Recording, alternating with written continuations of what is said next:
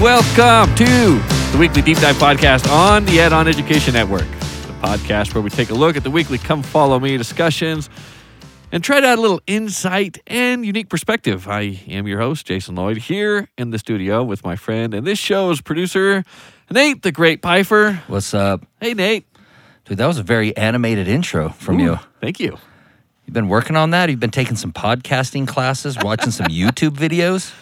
No, I don't know. Some nights just a high energy and some nights a little lower energy. It's the first night that we've done this in some time that I haven't just been like beat tired myself. So, I mean, I'm feeling you. I'm feeling that. We've got some energy and we got a lot to talk about. We do. I just want to add a quick bump though real quick, or a quick little throw in here. The little intro music that you hear coming in is from a project that I kind of steer or kind of, I don't know, head in some way, and it's called Eastward. We do religious-based music, but not like Sunday school sounding religious-based music, I guess.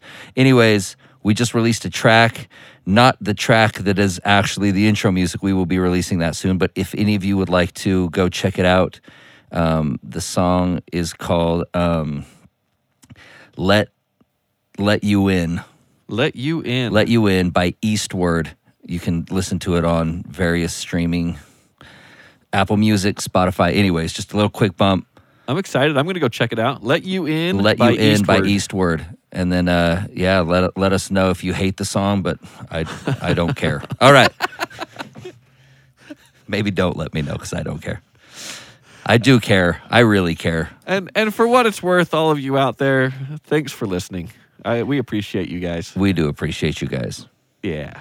All right, let's jump into it. Let's jump into it because we do have a lot to talk about. So this is another lesson that I maybe struggle with a little bit in that it is the entire book of Numbers.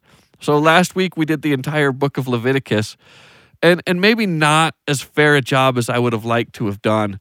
In fact, as last week went on, I just kept looking at Leviticus and thinking, man, we should have talked about this. Man, we should have talked about that. And I have to whittle this down to maybe two things that I wanted to mention from last week that we didn't quite get to.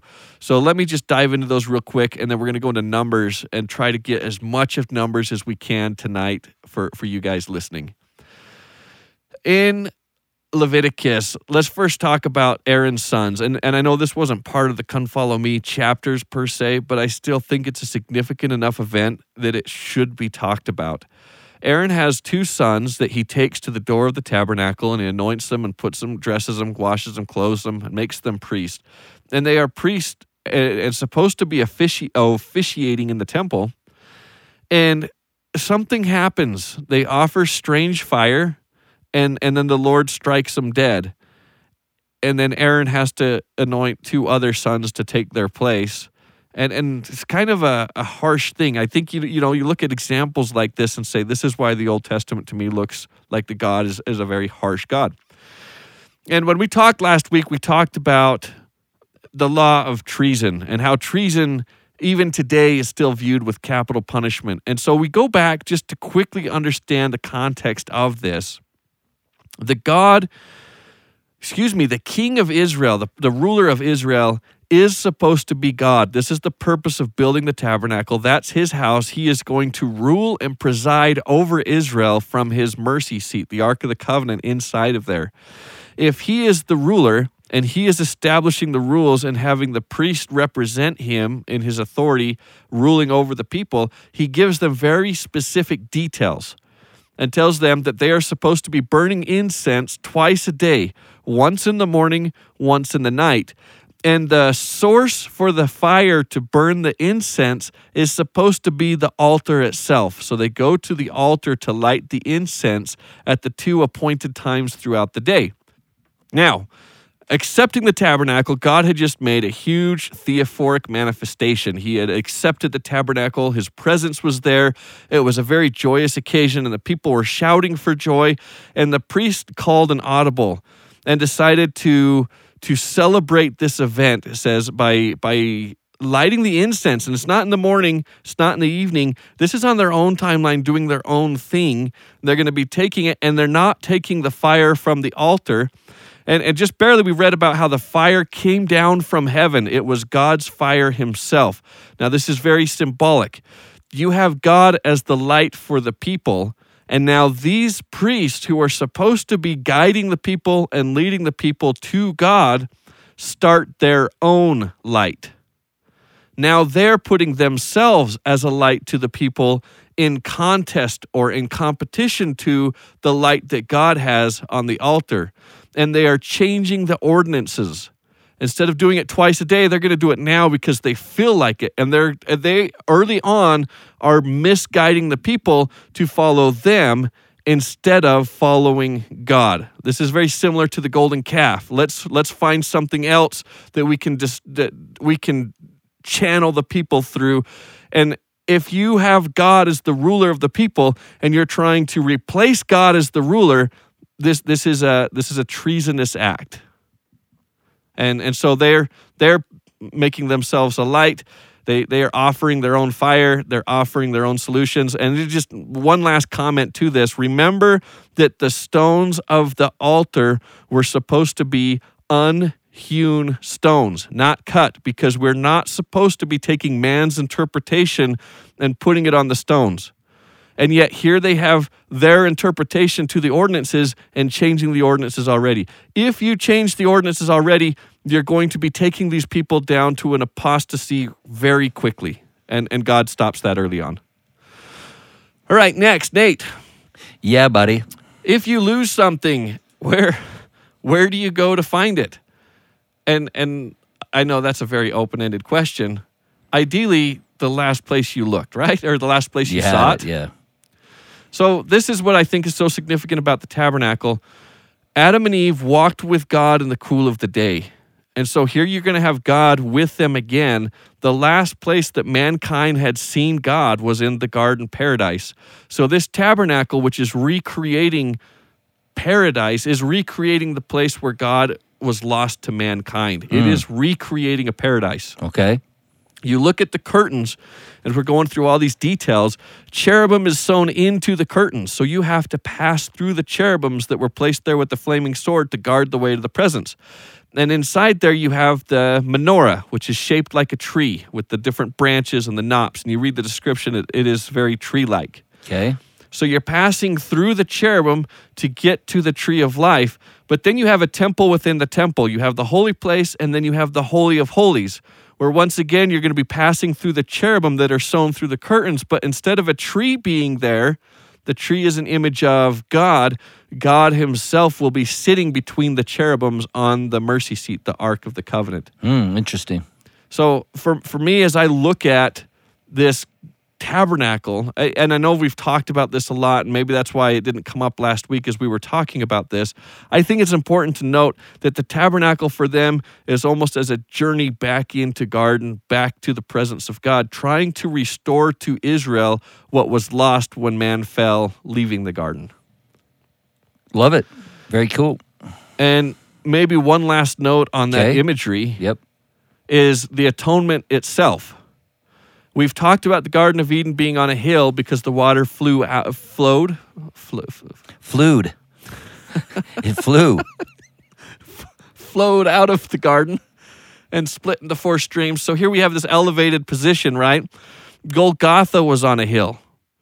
And on that hill, just as in the garden, you had these trees, you had crosses that were symbolic of trees. And as the tree of life, in Christ, we partake of his flesh and we partake of his blood in an idea that he will raise us and give us everlasting life. He is the fruit of the tree of life. And so you have that in the garden being recreated in Golgotha. And to protect people from taking the body of Christ down, you have these Roman centurions almost like cherubim. And so this crucifixion is set up almost to recreate the garden in that what was lost is now being restored. Let's recreate the fall in order to cancel the effects of the fall and give you life instead of death. And yet death was what was exacted to give you life. Fantastic insight, as always. It's great.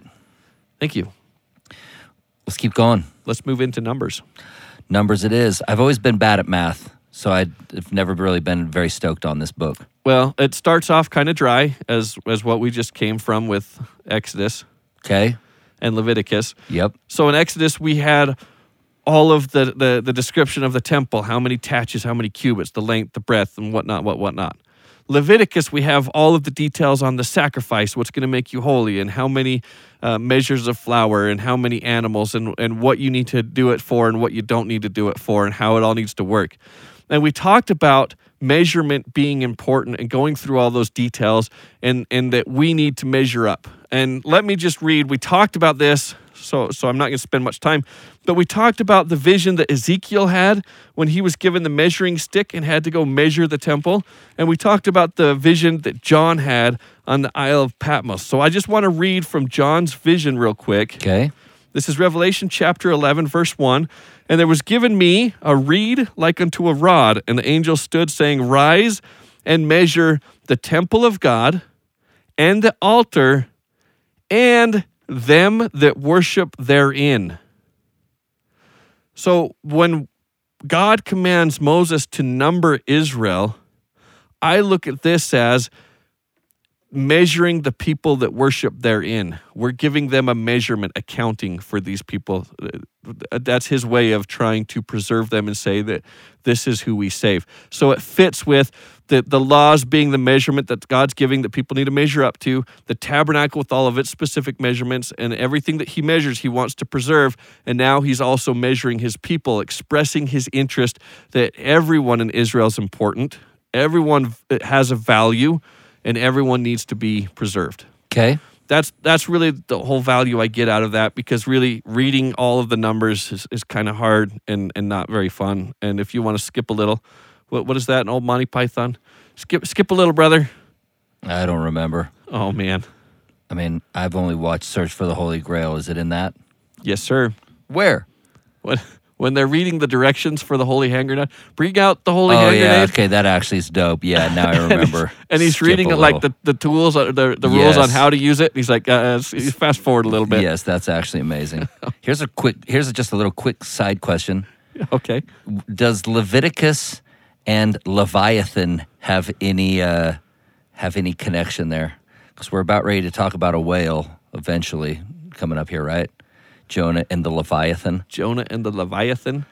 That's a good question. I mean, they probably have similar roots. That's what I was wondering, if there's a similar root there. Because sometimes trying to get through Leviticus feels like I'm battling a Leviathan? Like I'm freaking battling Moby Dick.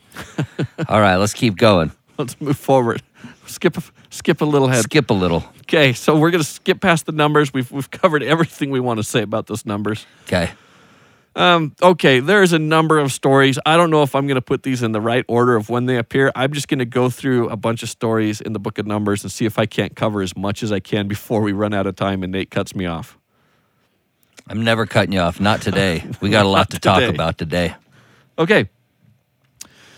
Moses sends 2 spies out to the well, here, Nate, let's do this. Okay, I'm ready. I'm going to give you a list of stories. You tell me what you want to talk about first. I'll give them to you in the order that I want to talk about them, because I know we're talking about a talking donkey today, and yes, you know that's at the top of my list. But let's just give me the options. Okay, you got the 2 spies versus the 10 spies. Okay, that's an important one. You've got the bronze snake. That's also an important one. Okay, so those are 2 for sures. Aaron's staff that gets, when the people say we want the priesthood, and so they have them all lay out their staffs, and Aaron's staff sprouts. I mean, we should probably just briefly talk about that. Okay. Talking donkey. Yeah, baby. Shrek. Okay. Shrek? Well, that's the talking donkey. That's right. Okay. But he's not really the donkey, is he? No. Keep going. Fire burns the fringes of the people, the rebellions. There's a lot of rebellions that go, so I'm just going to sum all of these rebellions up into one story. All right, yeah. I mean, we should just talk about all this. Let's just start at the top, dude. Let's just go. Let's just start burning through these. Phineas Naxklaviak. Little Hunt for Red October reference there for you. Ooh, very nice. All right. Like 3 people are going to get that reference. I like Hunt for Red October. I love Hunt for Red October. It was my favorite movie when I was like 10. All right, did you have one of those stories you wanted to start talking about Yeah, first? maybe let's start. Let's just start with the first 3. The spies, let's get into the snake, and then let's do talking donkey, and then let's see where we're at. Okay. So, you've got 12 tribes. and you have one representative from each tribe that's going to act to go spy out the land and see what they can do and how this looks, and it just kind of you bring the report back to Moses and the people. And they go there, and the land is very bounteous. They cut off branches of the grapes and bring it back reports that this land is flowing with milk and honey. It's a very good land. This is great. But 10 of the 2 say, although the land is great, the people in them are great, and we're like grasshoppers compared to them being giants. We do not stand a chance. We can't do it. And they bring back an unfavorable report. And their unfavorable report taints the people to where they say, we are afraid. We don't think the Lord's going to take us through this. We better not do it yet. Okay. So Moses is upset, and God is upset. And God says, that's fine. Guess what? Nobody but the 2 people who brought back the favorable report are going to see the land. Everybody else is going to die before you get there. And remember, we're talking about a mass of people. You know, we're 600,000 men. It's an army. Yes. There's over 1 million people here. Okay. Not every one of the 1 million people thought that they shouldn't go into the land to go fight. In fact, as soon as Moses says, we're not doing this, thanks a lot, we're going to go wander in the wilderness now for 40 years and wait until you all die off before we try again, there's a group of people that say, yeah, no, we are not on board with that. We're going in to go take this land for ourselves. And here's where I think it's interesting. You have the one extreme, and we were talking about this a little earlier today, Nate, when you have your extremes. Sometimes we like to look at the extremes as a very linear line, where you have one extreme on the far left and another extreme on the far right. But as you pointed out, often it's not a line, but rather a circle. Yep. And so you have one extreme saying, we can't do this, we're not going to do this, and listening to the majority report of the spies, and Moses being upset. So the other extreme decides to voice their opinion and say, we're going to go take this land now anyways. And Moses says, no, you can't go take the land because God said that he's not going to give it to you because you weren't willing to go take it at the time that he said go and do it. And they go fight them anyways. How'd that go? And the scripture says, but Moses and the ark stayed back in the camp. And so the ark being symbolic of God himself, God was not with them. They go to fight and they get wiped out. Rest in peace. Now, you could look at that and say, what did they do wrong? Weren't they righteous? Like they were supposed to go take the land, right? Isn't that what God wanted them to do anyways? Why is what they did so bad? I mean, for me, it seems obvious that it always still comes down to when we try to do things our way, it's going to be tough going. And again, like, yes, they I think probably had the right intentions. We can see right from the text that they had the right intentions, but that doesn't get you out of having to still do it the way that God tells you to do it. Right? You still got to do it God's way. We will continue to harp on this theme for as long as we continue to do this podcast. When we try to do things our way, we're setting ourselves up to basically be doing it alone and come what may, right? When God tells you a certain way to do it or to not do it, it's kind of one of those, I'll go where you want me to go, dear Lord, or I'll stay where you want me to stay. Like we kind of forget that side of it at times, right? I'm glad you said that. I'm just saying, again, it doesn't even mean that we had bad intentions. If you look at the people that wanted to go and take it, isn't that what God really wanted them to do when they first came back to give the report? Yes. Is to freaking be like, hey, we've got God on our side. I'm trying to think of a saying that I can use on a podcast that's supposed to be reverent, but buck up, young ones. You know what I mean? Take some courage and go do something. Go do something hard. You've got God on your side. What are you worried about? So, again, the intention was correct, would have been correct. But then when Moses said, nope, we're not going to do it, that's the answer. That's the That's answer. the answer. Okay. Stop trying to change the answer to what you want the answer to go. be.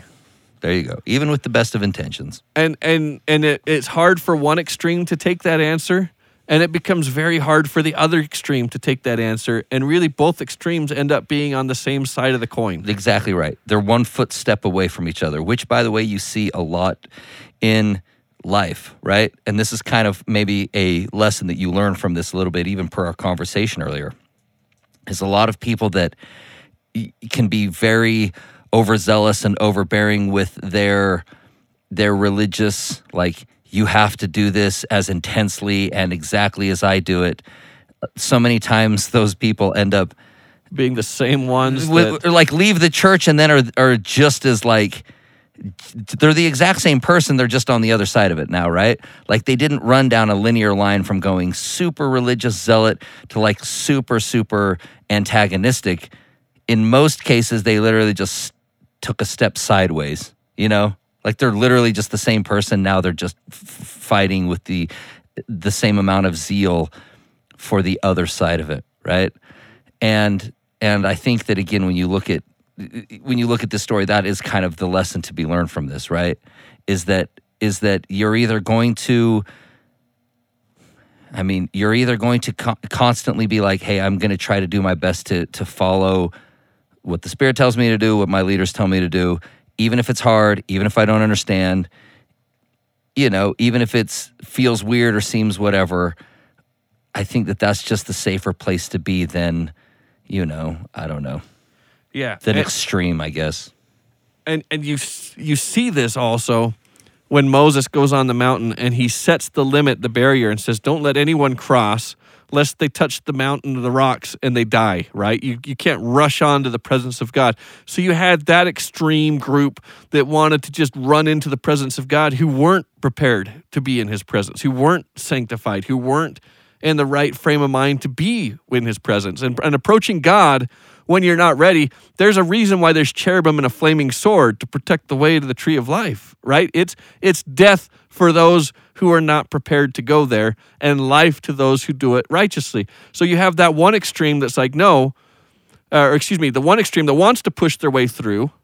And then the very next day when they're saying, we don't want to see God, we want you to do the talking, you've got the other extreme that's like, we don't ever want to come close to God.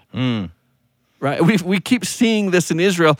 And unfortunately, anytime you have a large group of people, you're always going to have a spectrum. And with any spectrum, you're going to have ends of the spectrum. And as you said, oftentimes those ends just meet. Let's keep going. Let's go to the brass serpent. I feel like this story is probably best to put after that story. I love this story. Yes. I love this story because there's a lot of applicable, interesting things to talk about with it. Absolutely. So the people murmur over and over and over again, and God's getting pretty tired of their murmuring and their lack of patience and their rebellions. You know, you have the group that, no, we can't go take the land. Oh, we're going to go take the land anyways, even without you, and whatever the case may be. And so God sends fiery serpents. It's time to thin the herd a little bit, right? And the herd gets thinned several times because you have the fiery serpents. You had a fire break out. And it's interesting, maybe I'll just mention this real quick before we get into the brass serpent. When the fire breaks out and kills the most rebellious people, guess where the most rebellious people are, or where the fire breaks out? The fringe of the camp. Oh, baby. Preach right now, Jason. Preach. Dude, by the way, back to exactly what we were just talking about. Just the fringe, man. Okay, keep going. Well, at the center of Israel is the tabernacle. At the center of the tabernacle is God. And everybody has a place based on their location to within the tabernacle. And you have the 12 tribes, and 3 tribes are on the east, 3 tribes are on the north, 3 tribes are on the west, 3 tribes are on the south. So depending on your family, that sounds a lot like bulls around a baptismal font in the temple. It is the same setup as the baptismal font. Yes, and I love the symbolism there because you have 3 and 4. 3 and 4 combined to give you this idea of 7, perfection. But 12 is also this number representing Israel, the complete all of Israel. But then 3 is also a symbol of heavenly, spiritual realm, God, the Godhead. Where 4 is the earthly, the compass, north, east, south, west, the 4 corners of the earth. So where the physical and the spiritual combine, you get perfection. Because we are not perfect without them, neither are they perfect without us. It fits with the baptismal font, it fits with the temple, it fits with Israel, it fits with a lot. It's a very beautiful symbolism. Sweet. But they locate themselves based on their position to this temple, and it's not like they're all lined up like one tribe gets to be closer. All the tribes get to be equally close. But within those tribes, you have the people that choose to distance themselves as much as possible from the temple. And it's there at the fringes that the fire breaks out, that you have these rebellions. And it's just kind of interesting. And maybe a cool little side note while we're talking about this. The Salt Lake Temple and the Salt Lake City, the way it's set up, is one of the most fascinating things to me because the temple itself is supposedly at the center, but the temple has the Big Dipper on it, which, if you look at night, the Big Dipper carved onto the temple points to the North Star in the sky. It is a line to the heavens saying that that temple is centered around heaven itself. And then the whole grid system. So if you live at 104th South, you live 10400 blocks south of the temple. 13th West is going to be 1300 blocks west of the temple. Your whole address is based on your geolocation in reference to the temple itself, which I find pretty cool. It's very cool. Anyhow. Good job, pioneers. Yeah. Basing ourselves on the temple. And why couldn't they have done the same down here in Utah County? What temple do you use? I don't even care if you use a temple. Use my house. Whatever. I'm just saying, like, the fact that you can go from city to city and they're all on different grids. We blew it with Utah County. It's true. Every little city restarts their numbers, Salt Lake County, and every city has its own little center point that they go out, Center Street, Yeah. Main Street, and then you kind of move It's your usually way out. a barber shop or a gas station that's at the center too. So it's like, come on, what are we doing? Come on. Not every city has a temple. But at least in Salt Lake City, all the subsequent cities use Salt Lake's grid system rather than restarting the order. Yeah, there you go. Anyhow, going back to this serpent. So with all of the rebellions that they have, God sends these fiery serpents. And they say flying, fiery. The fiery might just be the burning sensation that you feel when it bites you, When you because get bit. they're venomous, right? So these venomous serpents are biting the people. So again, you have another plague that's kind of helping them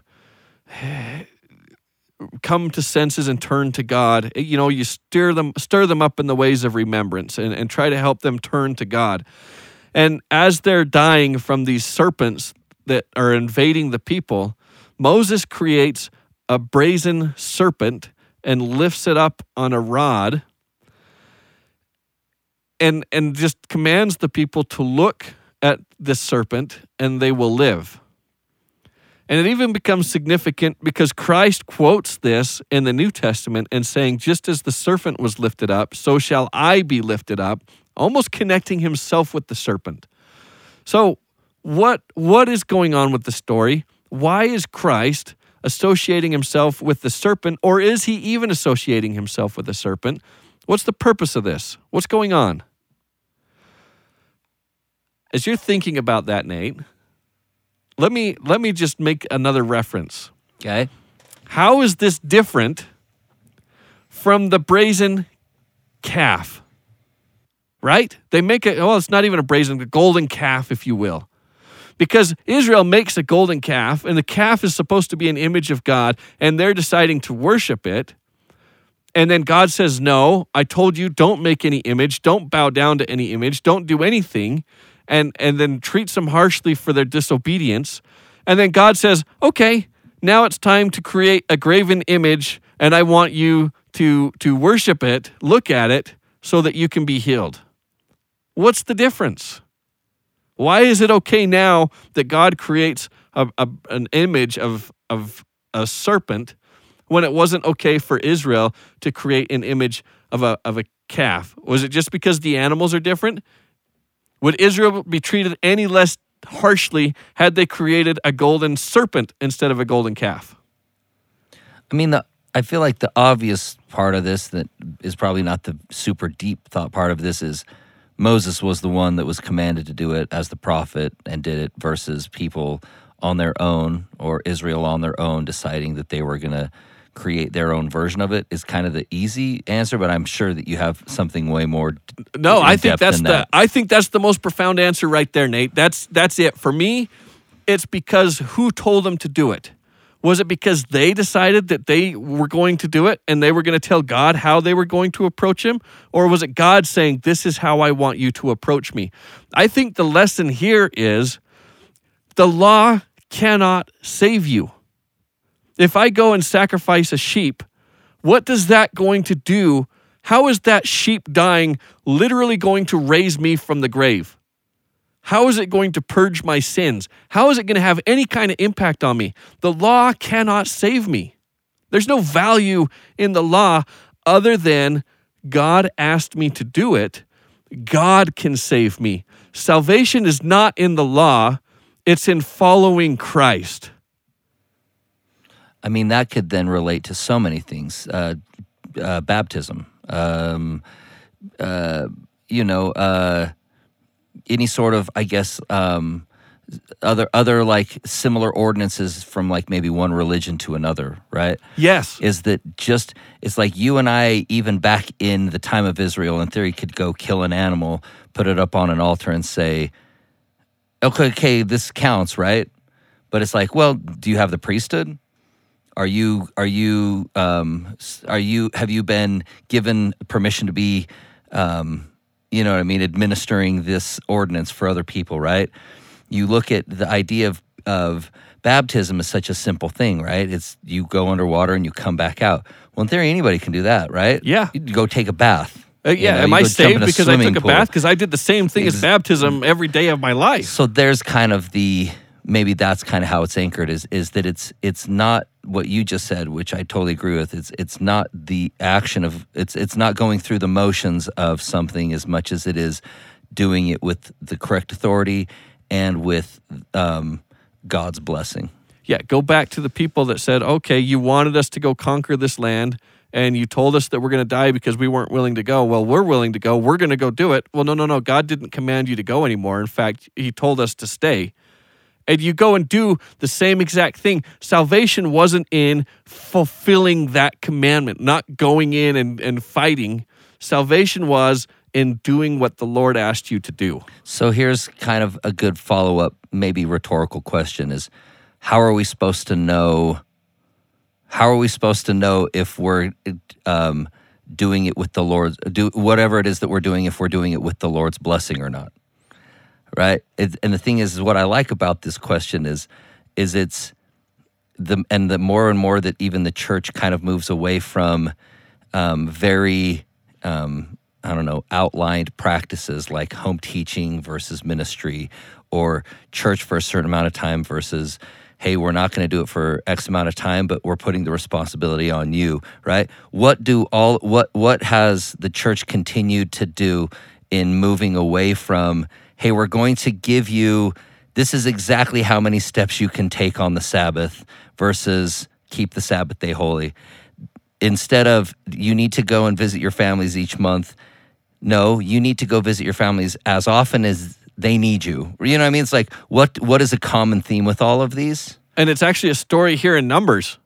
Going to another story that we need to talk about was when Moses gets so tired of having to tell the people everything they have to do, and God says, okay, pick 70 elders and we'll have the Spirit fall upon them and they'll prophesy. But 2 of the 70 didn't show up, right?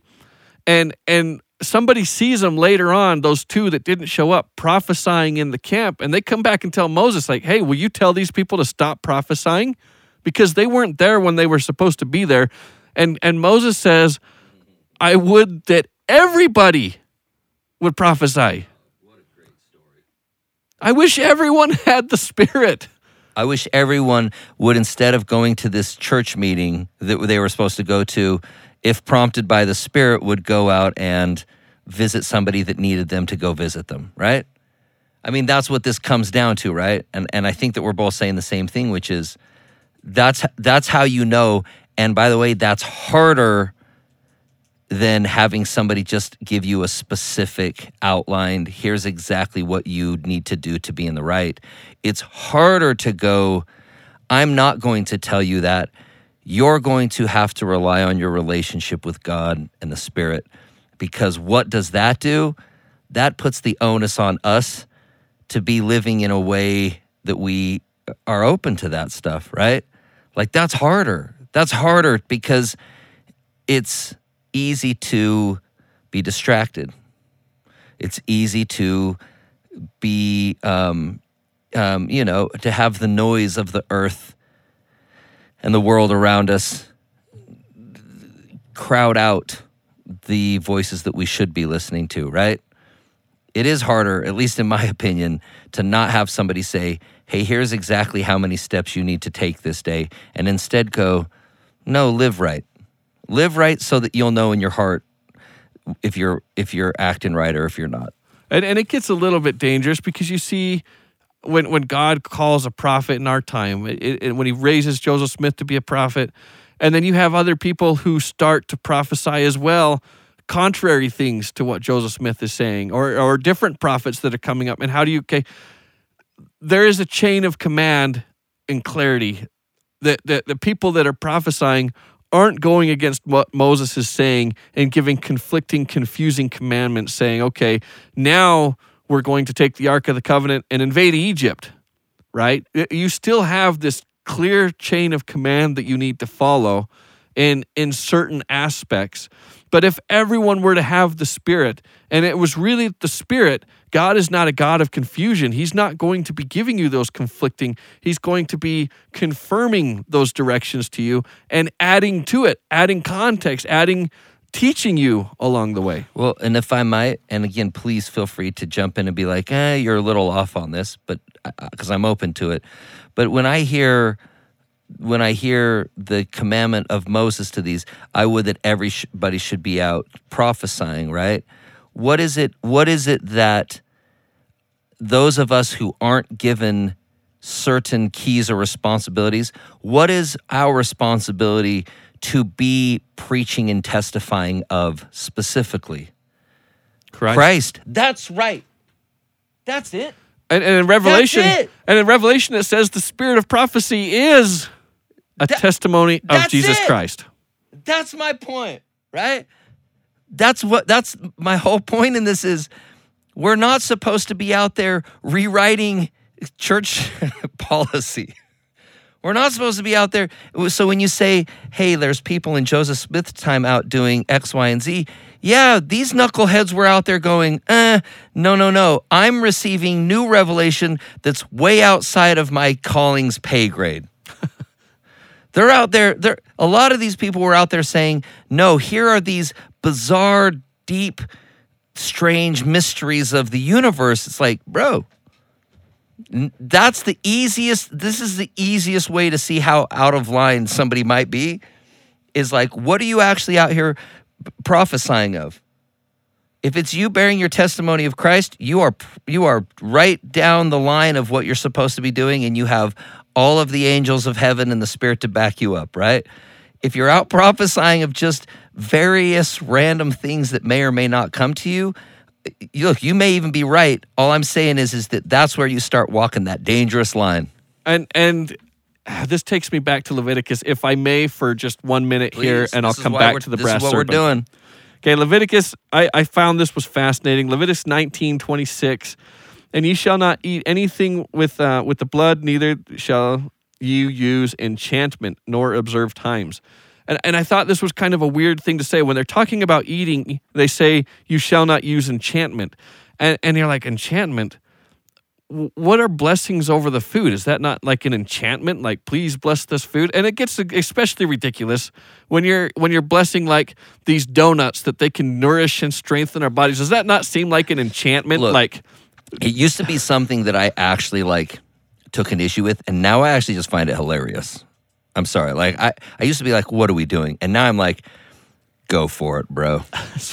So it made me wonder when it says don't use enchantment. And I'm like, what are we doing then? Why do we bless our food? But I think, I mean, we've talked about this in previous episodes, Nate, but I think blessing of food, we're blessing whatever life it was that gave its life to us. Like, we're showing gratitude and asking God to bless that sacrifice that was given for us. Anyhow, when we talk about this enchantment, I looked up the Hebrew word for it, and interesting enough, tying this almost kind of back into this story that we're talking about, the word was nahash, which is the Hebrew word for snake. Okay. So don't snake your food? Don't snake your food. And you're like, why would you say don't snake your food? And so they would say, like, snakes, they would use them for divination, and that's where it kind of gets in this enchantment. But another word is, the Hebrew word for snake comes from nahash, which means a hiss or a whisper. So then you get the enchantment side of things, like this whispering or this hissing about your food. And it's not hissing or whispering like a blessing type where you're blessing the food, but rather you don't be casting these spells and these weird divinations, especially as you're talking about pouring out blood. But what this took me to is, if the word for snake just means a hiss or a whisper, go back to the Garden of Eden. Was it a serpent that beguiled Eve? Or was it a hiss or a whisper contrary to the ruach or the wind or whispering of God? So you had a ruach, a wind or a spirit that God breathed and spoke. And then you had another whispering subversion, another voice. The false version of that. Yes. The cheap version of that. Yes. This is the imitation of God's words, God's spirit. And then you have this little hissing or spirit that's trying to speak in counter to deceive. Which, by the way, would clarify kind of a lot of even like the temple and a lot of things like that, right? Where, you know, maybe instead of a snake, it was just a counter still small voice, but it was a counterfeit still small voice. Yeah. And I feel like, yeah, it plays on our emotions, right? It oftentimes we get fired up and we feel strongly about things and get riled into a cause. And all it takes is to switch our focus away from Christ. If it's no longer about Christ, but it's about the justice of the thing or the cause of the thing, that voice can come in and get us wholesale fired up for, let's go redeem Israel, even though the time's not right. Isn't that what God wants us to do anyways? I'll stay where you want me to stay, dear Lord. How hard is that sometimes? Great stuff. Let's keep moving. Okay. I find it interesting when we're talking about this brass serpent. Okay. That you're taking Israel's sin and you're recreating it. You're taking the golden calf. This is what caused you guys to fail. And now I'm going to use that same thing to cause you guys to live. Go back again to the fall of Adam in the Garden of Eden as we're talking about the temple, and then Golgotha recreating that moment with the atonement. And it's fascinating how the atonement can take those images and have us come face to face with our mistakes and showing us that it can cover that, it can fix that. It's addressing the issue, not running away from it or ignoring the issue, but by coming face to face with the issue, we're going to deal with it and overcome it and make it right. So I find that fascinating. It's awesome. All right. I love the duality, though, obviously, too, of the thing that is going to potentially kill you is also the same one that's going to save you. And we kind of talked a little bit about it. You know, this will have the power to bruise your heel, but you'll have the power to crush its head. You even briefly mentioned, again, we don't need to go super into it, but again, like the cornerstone, the head cornerstone can also be the thing that's a stumbling block. It's like, you know, I guess I'm just saying it's like so many things. And when you look at that in very real life context, so many things that are sacred and special and potentially huge faith builders for some can be the maybe doctrinal hiccups for others that really kind of damn people or stop their progression. And this kind of illustrates that, this story illustrates that fairly well. Absolutely. I mean, we look at Leviticus chapter 20. One more thing that we can talk about here. The death penalty is prescribed for sacrificing children to Moloch. Don't sacrifice your kids to God. Well, what did God tell Abraham to do? Dude, the OT's great, baby. Because I mean, thou shalt not kill. I know, that's what I was saying. That's exactly where I was going. But thou shalt chop off Laban's head so you can trick his servant and go get the scriptures. Just saying, baby, there's a lot of fun. This is why, back to kind of what I was saying before, which is if you're not in tune, you are running a very dangerous game. That's it.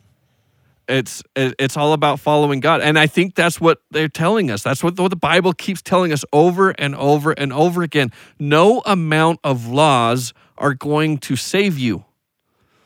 The water isn't magic.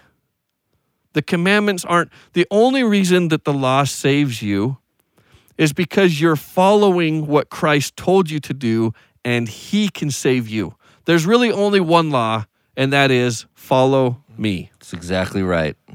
If I tell you to do that, do it. That's right. Fantastic. And then you also take intent into the deal, as we've been talking about this, because I think maybe it's worth mentioning the poor guy who dies gathering sticks on the Sabbath. Oh no. What happened to our friend here? Well, the story tells us that it's really based on intent. And let's look at the context of this real quick. So this is Numbers chapter 28. 28. I'm looking at verse 28 as I said that. Chapter 15, verse 29. You shall have one law for him that sinneth through ignorance, both for him and him that is born among the children of Israel, and for the stranger that sojourneth among thee. But the soul that doeth aught presumptuously, whether he be born in the land or a stranger, the same reproacheth the Lord, and that soul shall be cut off from among the people, because he hath despised the word of the Lord, and hath broken his commandment, that his soul shall utterly be cut off, his iniquity shall be upon him. So they're telling you there's two differences here. Okay. Someone who does it ignorantly, that's one thing. But if this guy intentionally and presumptuously does this to try to spite the Lord, that's different. So they find this guy who's gathering sticks. They says, verse 33, and they found him gathering sticks, brought him unto Moses and Aaron, and to all the congregation. Verse 34, and they put him inward, because it was not declared what should be done to him. So they didn't just stone him because they saw him gathering sticks. They looked at him, they took him, they put him kind of in a ward, in a little prison, if you will, and said, what do we do? They brought him to Aaron and Moses, and Moses takes us to the Lord, in verse 35, and the Lord said unto Moses, the man shall surely be put to death. All the congregation shall stone him with stones without the camp. And all the congregation brought him without the camp and stoned him with the stones. So the context is not that just some guy was out gathering sticks and the people saw him and stoned him instantly. The context was there is different laws based on intent. And they didn't know what the intent of this guy was, so they took him to Aaron and to Moses, and Moses asked God what to do. It was God that judged the man. The God was willfully doing this to spite God and to actively try to destroy what God was doing, in which case God looks at this and says, death. No bueno. No bueno. No me gusta. How about that for a little Spanish for you? I like it. Mrs. Beck's class up at Logan High, sophomore Spanish, no me gusta. I learned something, Mrs. Beck, if you ever listen to this podcast, and you never will, but just know that it's out there in the universe. All right. Okay. Let's keep going. Should we go to the talking donkey? You know I've been waiting all day for this. All right. So Israel, after having the fire burning their fringes, after having plagues sent and destroying them, and fiery serpents eating them up. Dude, are you like announcing like a movie trailer or something right now? Wow. They've been dealt with. But now the intro and now this, they've been dealt with. They've been dealt with. No, they're ready. They've learned their lessons. And after having gone through this 40 years of wandering and preparing to kind of finally do what the Lord wants them to do, when the Lord wants them to do it, they're aligned. I can't believe it. They're on the same page. We're all on the same page. And they're ready to go. And they go to the city to go fight it, and the king looks out and sees all of the host of Israel, and he says, we're toast. This is no bueno. To go back to your No me gusta.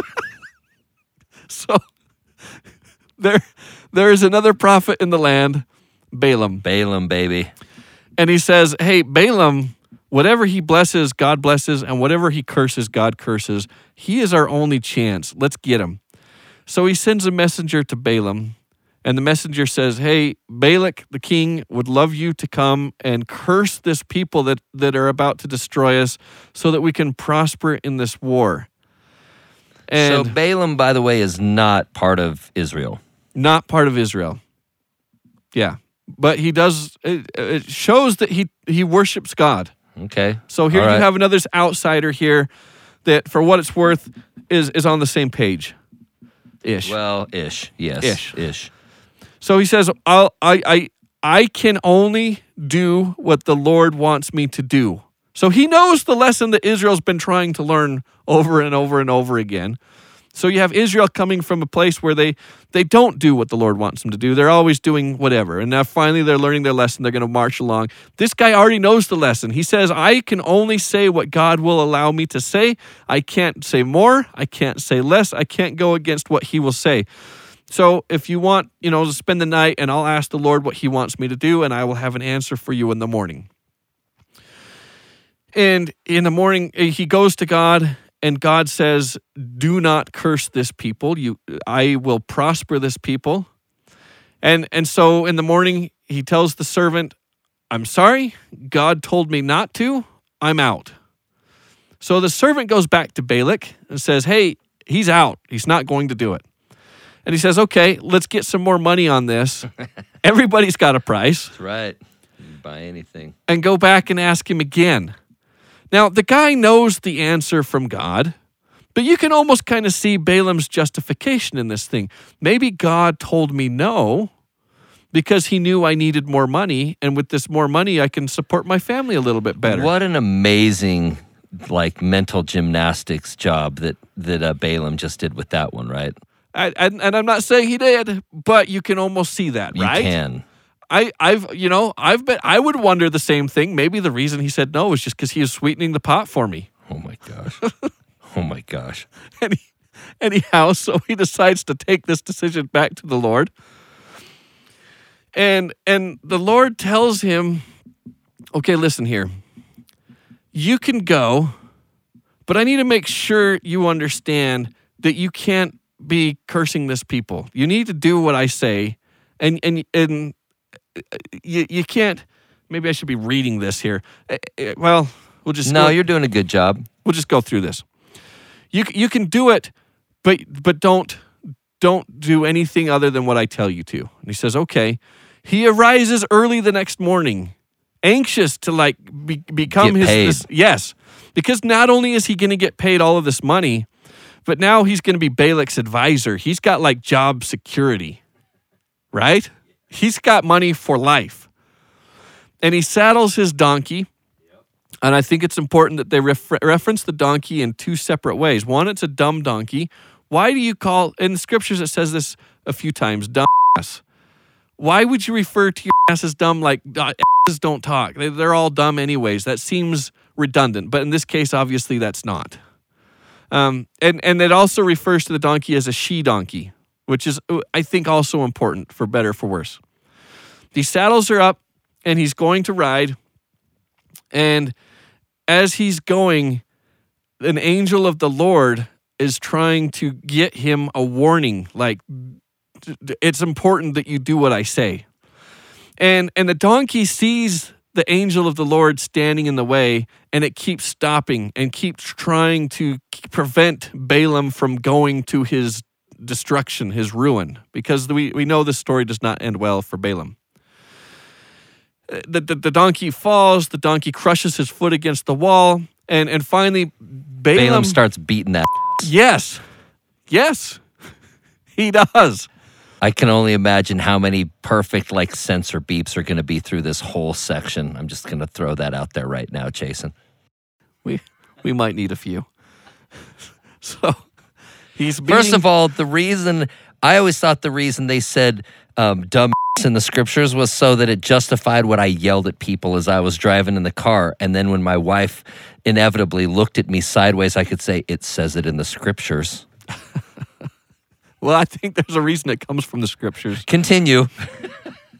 So we'll get to that here in a second. I'm just looking up my my sensor beep right now as we're even going. Go ahead. Keep going, Jason. Oh dear. All right. So he's smiting the donkey, and he's saying, what's the deal? And all of a sudden the donkey talks back and says, you know me to have been a good donkey. And there's an angel with the sword drawn in the way. I'm saving your bro. I'm saving your life. And then his eyes are open and he sees the angel and the sword and like, yeah, I would have smote you if it's not for your donkey. And the angel's like, this is super like, bunny foo-foo style. Like, why are you picking up this donkey and just beating him? Yeah. The angel's like, come on, bro. Yeah. This donkey's saving your life, bro. You should maybe stop whacking it. And you see here, there's a lot of role reversal going on. As he is going to be beating this donkey, he is going there to beat this poor dumb Israel who's trying to rise up. They're humbled. They've been humiliated by the Lord. They've had to learn their lesson. They were not super obedient this way or that, but they're kind of finally pulling it together, and he is going to beat them down. They're the ones that are seeing God and seeing the angel and coming and acting on what the Lord wants them to do. He was the one that knew what he was supposed to do, and yet is going to unlearn that lesson and devolve into this. We'll see what he does here in a second. But note this. There is a hierarchy in the Bible. God obviously at the top of that hierarchy. Angels underneath God. And then prophets underneath angels because they can see and speak with God and they can communicate for God. And really, the hierarchy is going to go with your ability to speak. To speak in the name of the Lord gives you status above just every average man. And then the men have an ability to speak where the women don't own property. They're kind of subverted a little bit. And then even lower than that is the slave. And the slave not being just because they're enslaved by their race, but there's no prison system. Someone who steals is sold into slavery for 6 years until they're liberated. So it's almost like our version of people imprisoned.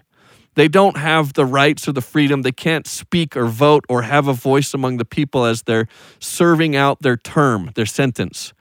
And then below that even, you have animals that can't speak at all. And even within the animal kingdom, you have like the beasts of prey, the lions and the bears and the leopards. And then you have the beasts of burden, which is like the low of the lows. And as you get even low, like you have a beast of burden and then you have the she version of the beast of burden. Like this is the bottom of the stack. And I'm trying not to say this disrespectfully. I'm not trying to be sexist. I'm just trying to... Yeah, we're not making commentary on it. We're just saying this is how it was. This was the system. And as you look at this they're taking the lowest of the low, and now the lowest of the low is seeing heavenly beings and speaking in the name of the Lord to the prophet, who is a dumb. Make sure to put a little beep right there. Okay, keep going. They've switched roles because now Balaam's donkey is the prophet to Balaam and speaking to him in the name of the Lord, and he is the beast of burden, blinded by greed. You would have thought that at any point along this way, he would have gone, enough crazy things have happened at this point. Maybe I should reconsider what's going on right now. Nope. Yeah, the real miracle is that he takes the talking donkey in stride and doesn't even think twice. That's what I mean. He's just like, oh, I is guess this Doolittle? This is no another problem, Wednesday. Mr. Ed. This is no problem. Okay, anyways, keep going. No, yeah, this whole role reversal is interesting. But he gets to the city, and the king says, okay, here's all this treasure. Here's the animals to make the sacrifice. Make your sacrifice to God and curse them. And so he makes the sacrifice, looks out on Israel, and blesses them. And the king's like, what are you doing? I am undone. That's not what I'm paying you to do. Perhaps we can find a better vantage point for you to curse this people. And he takes him and he raises his status a little bit more. But you see what's going on. As man is raising his status, just like the donkey, really God is lowering his status. Yep. And he goes to the next place, and again, he blesses Israel. And then, this is the amazing thing of all of this. When he takes them to even a higher place, and he offers the sacrifice, and he looks on Israel, he blesses them a third time, and not only does he bless them, but this outsider, who just had his donkey talking to him, prophesies the coming of the Messiah through this line. Think of what he knew, and understanding that this is the line that the Messiah is going to come through and that Israel has to be preserved, he gives the following advice. The king, knowing that he is undone, and the prophet, knowing that he can't speak, prophesying any curses, he can only bless because it has to come from God, he tells Balak this: Israel is on God's side. God will preserve them. You can take me as high as you want, and I can only bless them all day long. The only way you can win this war is if you're to get Israel to not be on God's side. What you need to do is take all of your prostitutes out and send them to Israel.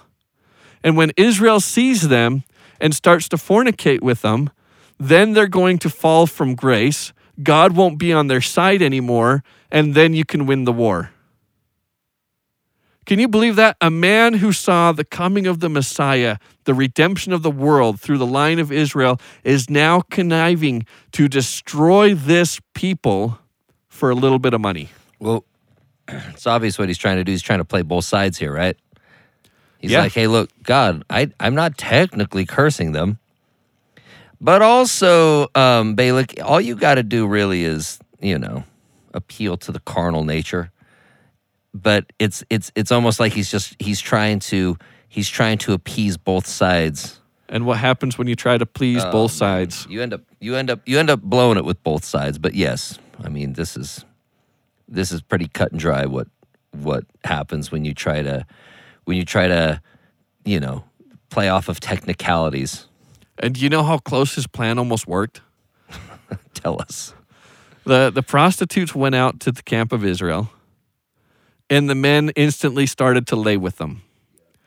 Not only did they instantly start to lay with them, but one guy sleeping, where does it say? In the tabernacle with the woman? Oh my gosh. Just a second. Let me make sure I'm not quoting this wrong.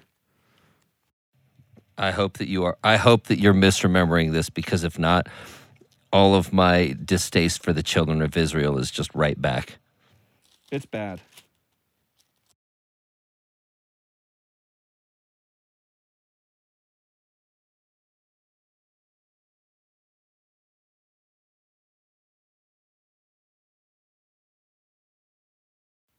Okay, here we go. Found it. Not only are they fornicating, let me just read a little bit of how this goes. And Moses said, let's see, verse 6, this is chapter 25. And behold, one of the children of Israel came and brought unto his brethren a Midianitish woman in the sight of Moses. So when he says in the sight of Moses, he's not doing it in his own tent. He's not hiding. And in the sight of all the congregation of the children of Israel, who were weeping before the door of the tabernacle of the congregation. So you've got these people who are weeping. Why are they weeping?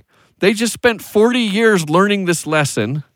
They're like, dang it, we're going to get sent off for another 40. And now they're seeing these guys that are fornicating, and yeah, we're going to send another 40. They are weeping at the tabernacle, the door of the tabernacle, weeping for God, please deliver us. Don't make us go back for another 40 years because of these jerks that can't control themselves. And here this guy is doing it in their sight. In the presence of the tabernacle, in the presence of Moses, in the presence of them. And Phinehas, the son of Eleazar, the son of Aaron, the priest, saw it. He rose up from among the congregation, took a javelin in his hand. Yeah, baby. went after the man of baby. Israel into the tent and thrust both them through, the man of Israel and the woman through her belly. So the plague was stayed from the children of Israel. Slow clap for this guy. Phineas Nasklavich. Not often can you say that one man saved the fate of a nation. Oh, man. Dude, thank goodness for Phineas. But this one man said, enough. He's like, I'm not doing this for another 40. We are not doing another 40 years. He stood up and he rammed a spear right through the guy and the girl in the act of fornication in the eyes of Moses and the eyes of all the congregation, and saying, no, we're not going to lay this to God.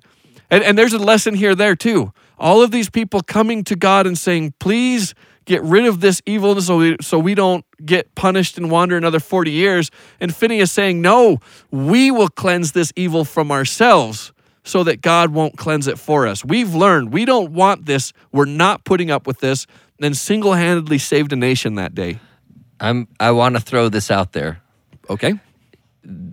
There had to at least be a part of Phineas that's thinking, I may be condemning myself to death because of this, right? Because again, Thou shalt not Thou kill. shalt not kill is still the law, right? And especially if you're not in a position of authority to where you get to basically cast judgment in these situations. What I do appreciate about Phineas in this story is that he was bold enough and willing enough to sacrifice himself. That's exactly right. To even say, this may cost me my life, but no way. No way.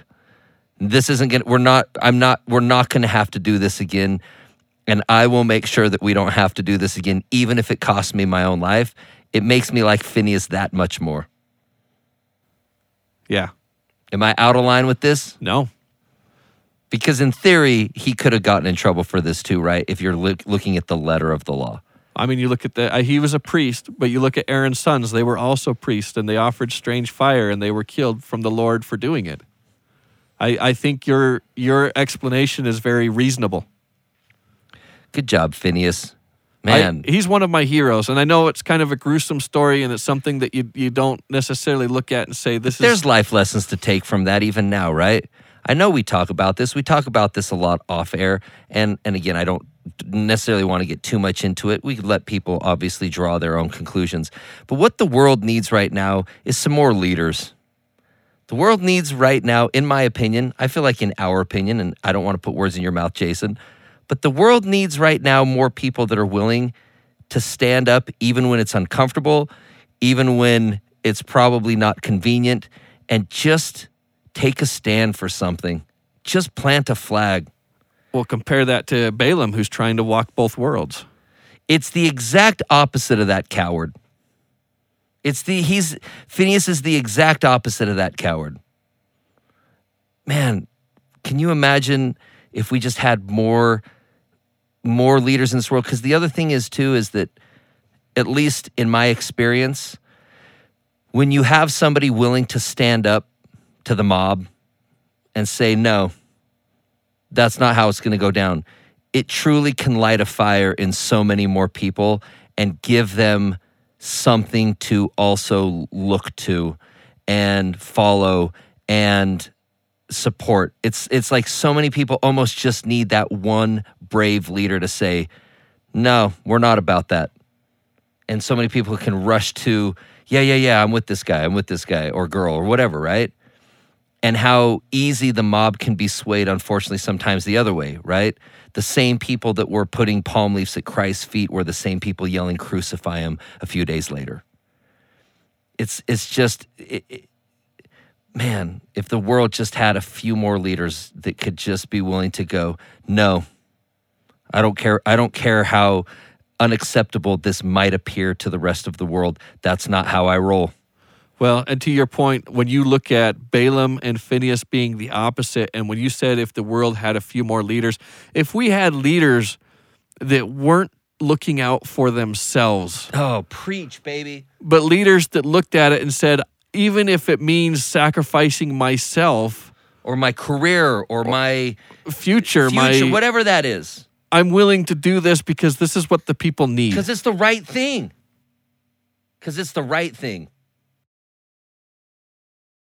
Man, I'm really glad we talked about this story. It lights the fire in me. And again, we're out of time, and so I don't want to go off on another tangent. But as listeners, obviously draw your own conclusions to that. But hopefully it's not unclear of where I stand on this. Well, and the end of the story is because Phinehas was able to put an end to the fornication in Israel, and Israel were able to clean up their act and stop. God was on their side. They destroyed Balaam. They took Balak, they destroyed Balak in his kingdom. They took Balaam, if I remember right, the reference in the New Testament, they take him captive, and he ends up paying the price for what he did to Israel. They hold him accountable for that. Buddy. Rest in peace. And the line of Israel is preserved to where we have the rest of the Old Testament to the New Testament to the birth of Christ, the coming of our Savior. And what was meant for their ruin actually leaves a mark of testifying of the coming of a star that is going to be born, Christ, who's going to be coming into the world. Unreal. Anything else? There's so much else, but we don't have time to get to it. I mean, we've got the red heifer. We've got Aaron's rods that blossom versus the other ones. I mean, if we've got time next week, maybe we can hit them. If you guys want to talk some more about numbers, you know where to reach us. We'd love to chat with you guys. Please do. And by the way, we do love getting texts, emails, and even those that stop us and talk to us about stuff. We love chatting about this stuff and getting everybody else's perspective on it too. That's what's so amazing about the Old Testament is that